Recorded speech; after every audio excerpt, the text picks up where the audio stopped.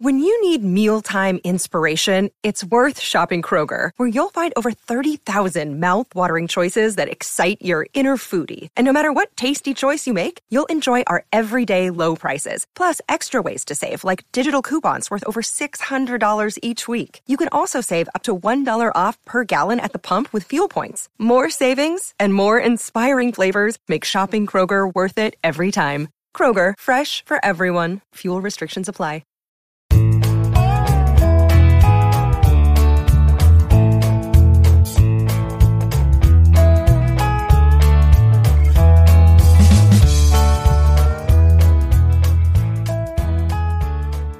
Wednesday, July 27th, and you're tuned into the Cleveland Baseball Talk podcast. I'm Joe Noga, joined by Paul Hoynes. Hoynesy, the Guardians youth movement again last night, coming through in a big way.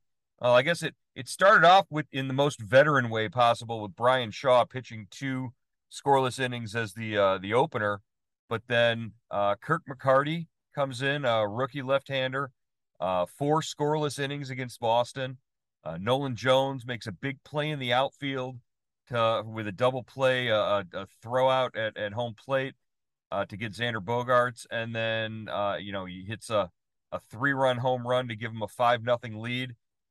It was after Shaw, it was youth being served in that game, in that win against Boston. Yeah, definitely. It was a much needed win. After, they had a missed opportunity over the weekend in Chicago to, do more than a split to win that series. Then they come to Boston and lose the opener on Monday night in kind of a lackluster affair, a 3-1 score. And but last night they score 8 runs, and this offense looks so much better, Joe, when somebody hits one out of the yard. Nolan Jones is 3-run homer. Austin Hedges hits a solo home run.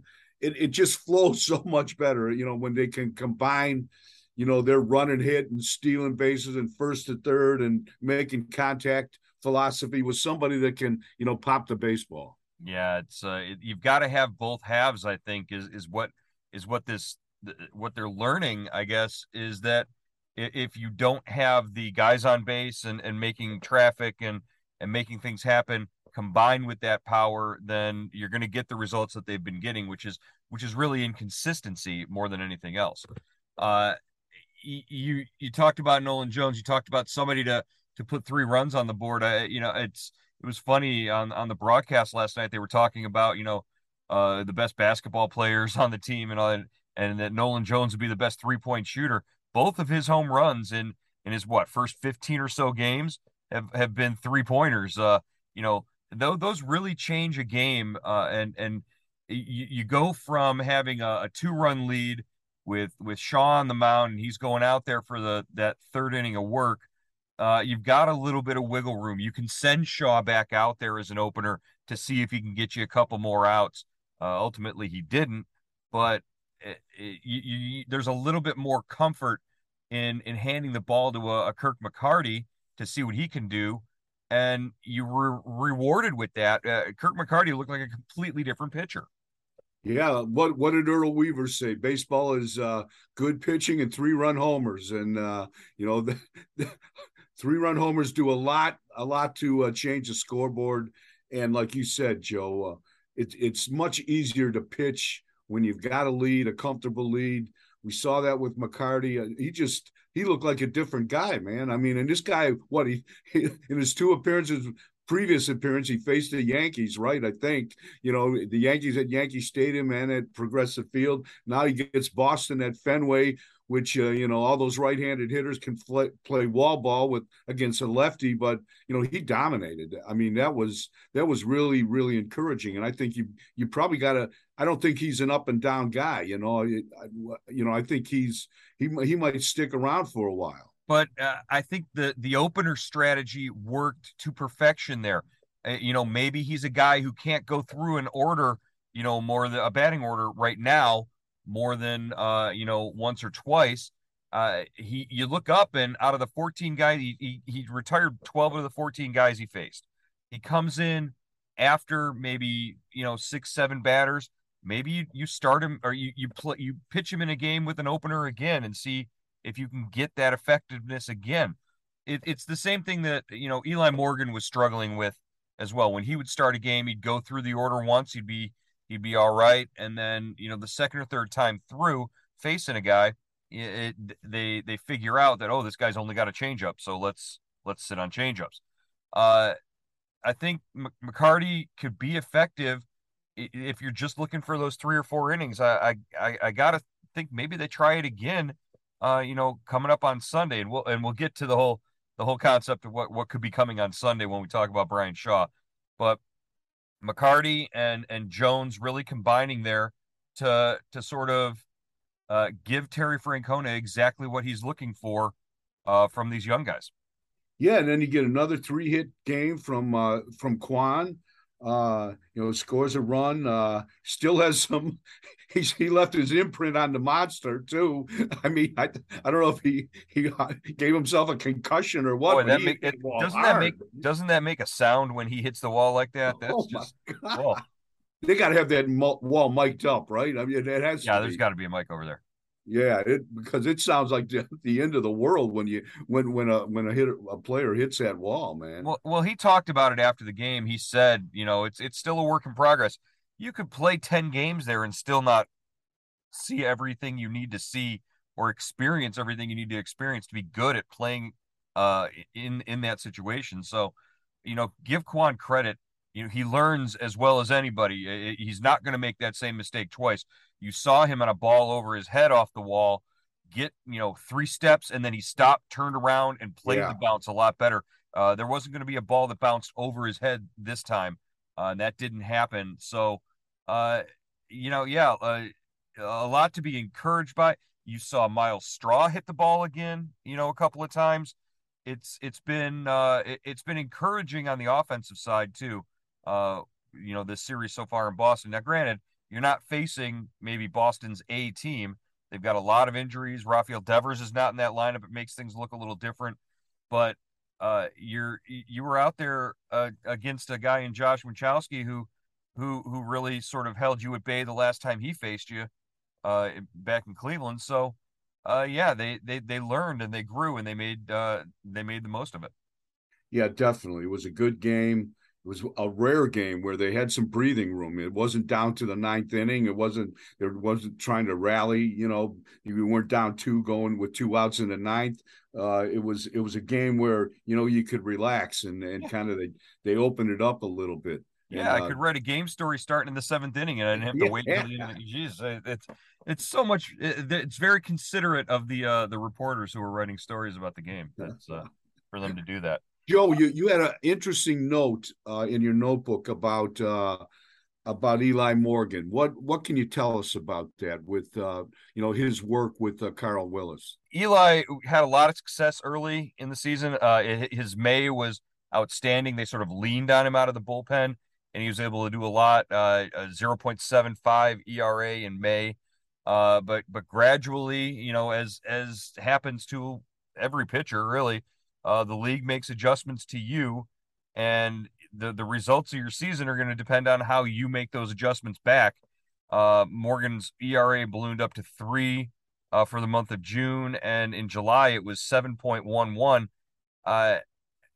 He's giving up a lot more hard contact, and teams are really game planning for him now, and that's what Carl Willis said was that they go into series now looking at him in their meetings and saying, okay, this is how we're going to attack Eli Morgan. And he has to make these adjustments now back because you're right. He is pretty primarily a 2-pitch pitcher, fastball and changeup. He's got to understand what the strategy is going to be to attack him. And he's got to sort of use that against these hitters now. Yeah, definitely. And, he came in last night, threw an inning, gave up a run, another 2 hits and a run. But, hopefully he's making those adjustments because he was a huge part of this bullpen in the first half, and they're going to need him down the stretch.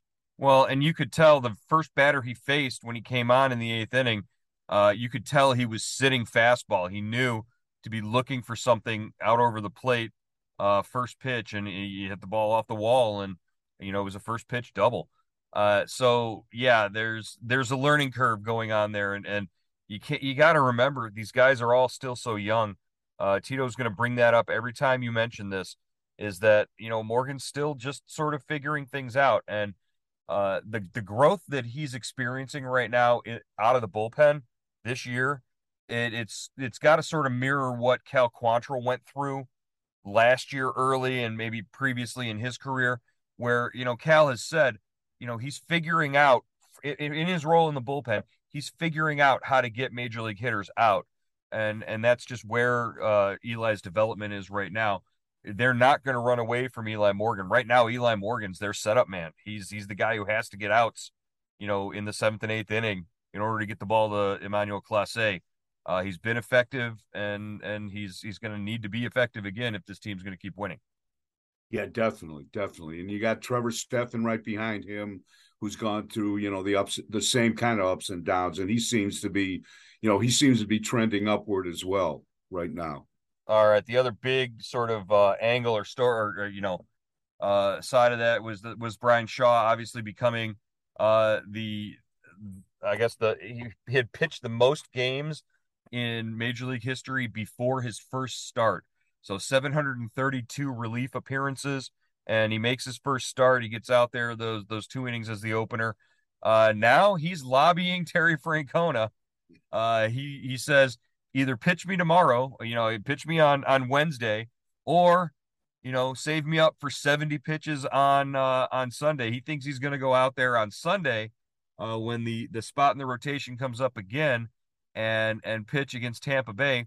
And that could set up a most interesting experience with Bryan Shaw starting against Corey Kluber in Tampa. What a wonderful sight would be to behold. Yeah, that would be cool. 2 old teammates. But the question is, Joe, could Shaw go 4 days without pitching? If they give him the start, would he be back, bouncing off the walls? Yeah, I can't, and that might be the way that Tito gets out of the idea of having to do that. Maybe you start Sam Hentges, or maybe you start Trevor Stephan as an opener either in that game, but give them the idea that, hey, you're only going to get 6 to 8 batters and that's it, and then we're gonna maybe give the ball off to McCarty again. I think McCarty definitely earned the opportunity to go back out there and show them again that maybe he can do that. Yeah, definitely. I mean, you get DFA'd twice in about 4 weeks. That changes your perspective on things. I think, you're probably wondering, do I belong in the big leagues? Then you get another chance, and it's kind of, there's nothing holding me back anymore. So that's what McCarty looked like last night. Yeah, getting DFA'd twice in a couple of weeks, adds a couple of miles per hour to your fastball. He was pumping gas. He was throwing 95 up and away to some of these Red Sox hitters. He was really impressive. All right, let's chat a little bit about trade deadline. We're gonna do maybe a bigger story on that tomorrow. Just looking as we get really close and into the trade deadline stuff. But there's a piece on ESPN today by our friend Jeff Passan, who says that the Guardians might be open to trading Zach Plesac or Aaron Savali. I got to imagine those would be part of a package of some sort, maybe with a Franmil Reyes going somewhere. To me, when I hear things like that, it just sounds like they are sticking with their strategy and they want to open up roster spots for some of these young players who are on the 40-man roster, who they need to get eyes on, and maybe half a season of bringing them up and letting them pitch and play is what's going to happen. And if they try to win during that, that's great, but they might have to do it without guys like Reyes, Rosario, or Plesac. Yeah, delicate balance, definitely, Joe. They're walking a fine line. Right now, they're 2.5 games out, behind the Twins. The Twins are struggling a bit for the division, and they're 2.5 behind Tampa Bay for the third wild card spot. Who that's where they end up this road trip against the Rays. So they're certainly in the middle of this race, and I think Chris Antonetti and Mike Chernoff, really have to be, it's like what do they call what those Lego blocks? What when you build a tower and you don't want it to fall? What's that game you play with the wood blocks? Don't break the ice. You could play that or Jenga. Yeah, It's like building. yeah, You're talking about Jenga. yeah, Jenga. It's a Jenga game. You don't want to pull out the wrong one and collapse the whole thing. Yeah, it's or it's don't break the ice. You pop the ice cube out and the whole thing could collapse if you pick the wrong one. So yeah, very similar strategies in both of those games. But uh yeah, I just think I think right now the message at the beginning of the year was probably, hey, we're gonna get to this point where it's gonna seem crazy to trade a guy like Ahmed Rosario because we know he's gonna be hitting and they're gonna do it anyways. So uh you got to look at what teams Ahmed could be interested in getting a guy who's he's hitting close to 300 now. He's that hot. He's giving you multiple hit games, every other night, and he's really sort of starting to come into his own again, like he did last year at this time. Maybe the Yankees are a team that's interested in Ahmed Rosario. They understand he's going to give you what he gives you defensively, but uh, they're constantly looking for somebody like that to play shortstop. He's no Derek Jeter, I guess, is everybody who's ever come after Derek Jeter. Yeah, that's a tough act to follow in the Big Apple, but still, yeah, he got 2 hits last night, scored a run. I mean, the guy's, just we've said it before, Joe. I mean, he's the most consistent hitter on this team, sets the example, with his speed and has played, above average defense. I think. I don't know. I watch him every night, and I think he's he's played well at shortstop. He hasn't killed you as much as you would think. He's not a defense first guy. Andres Jimenez is clearly a better shortstop, but Ahmed Rosario is comfortable at shortstop. That's where he's comfortable, and that's where he's most productive. And he's more productive at the plate when he's playing shortstop. So you play him at shortstop, you keep Jimenez at second base, and you go with what you got there. I just every time we're at a game and Ahmed Rosario gets a hit, Tom Withers from the AP turns to me and he goes, "How can you trade this guy? How can you trade this guy?" And he's right, but I still believe that they're going to trade him. Yeah. It's just that's just the way it's going right now. Okay, at least it's trending, and we don't have the crystal ball. I guess Tito says we don't have the crystal ball. We can't do that. Joe, when I look at this rotation, I think I wouldn't be surprised if they added a starter, rented a guy like a Jose Quintana. I mean, Luis Castillo would be a big investment from the Reds, but I even read that Tarek Skubal is available. The Tigers have made him available, but those are big deals. But yeah, I can't like see the Quintana Tigers. I can't see the Tigers trading Skubal to a division yeah. opponent and have to face him every year for the next 5 years. I don't see that happening. But stranger things have happened, I guess. I would be really scared of making a deal with the Reds simply because they know your system, they know who you've got because they train with you. They've seen all of Right. you guys. They share the complex with you. They know what talent you have, so they can strike for somebody who could really hurt you. Yeah, that would drive a hard bargain. Definitely. So yeah, I think both of those no, but Castillo would look great in that rotation. I think just to as a change of pace with a guy who really relies on that changeup as rich man's Eli Morgan. Um, as far as what they're going to look for, if they were buyers right now, what do you think the priority would be if the Guardians were buyers right now? I think they'd have to try to improve the offense somehow. Maybe a first baseman. Would you go look at a first baseman? That's my I think that's where I'd look for. Maybe a catcher. Contreras, but I guess Contreras was waving goodbye to the Cubs fans last night. Well, yeah, they're going out on the road, and he thinks he's played his last game at Wrigley. Yeah, but he's still there, right? He hasn't gone anywhere yet. So I don't know what all that was about. But Well, yeah, I think primarily if they were looking to improve their team right now, they need some sort of offense from that catching position. They need something. But I know that Tito really likes both of the guys that they've got there. He really likes Luke Maile, and he likes Austin Hedges even more. So it's not because of what they do at the plate; it's what they do behind it and in yeah, the clubhouse definitely. for both of them. So that's what you got there. All right, we're gonna wrap it up for today's edition of the Cleveland Baseball Talk podcast. We'll be back to talk more trade deadline speculation, which Guardians players are most likely to get moved at the deadline, and which guys are absolutely not going anywhere. We will talk about that tomorrow on the Cleveland Baseball Talk podcast. We'll catch you then.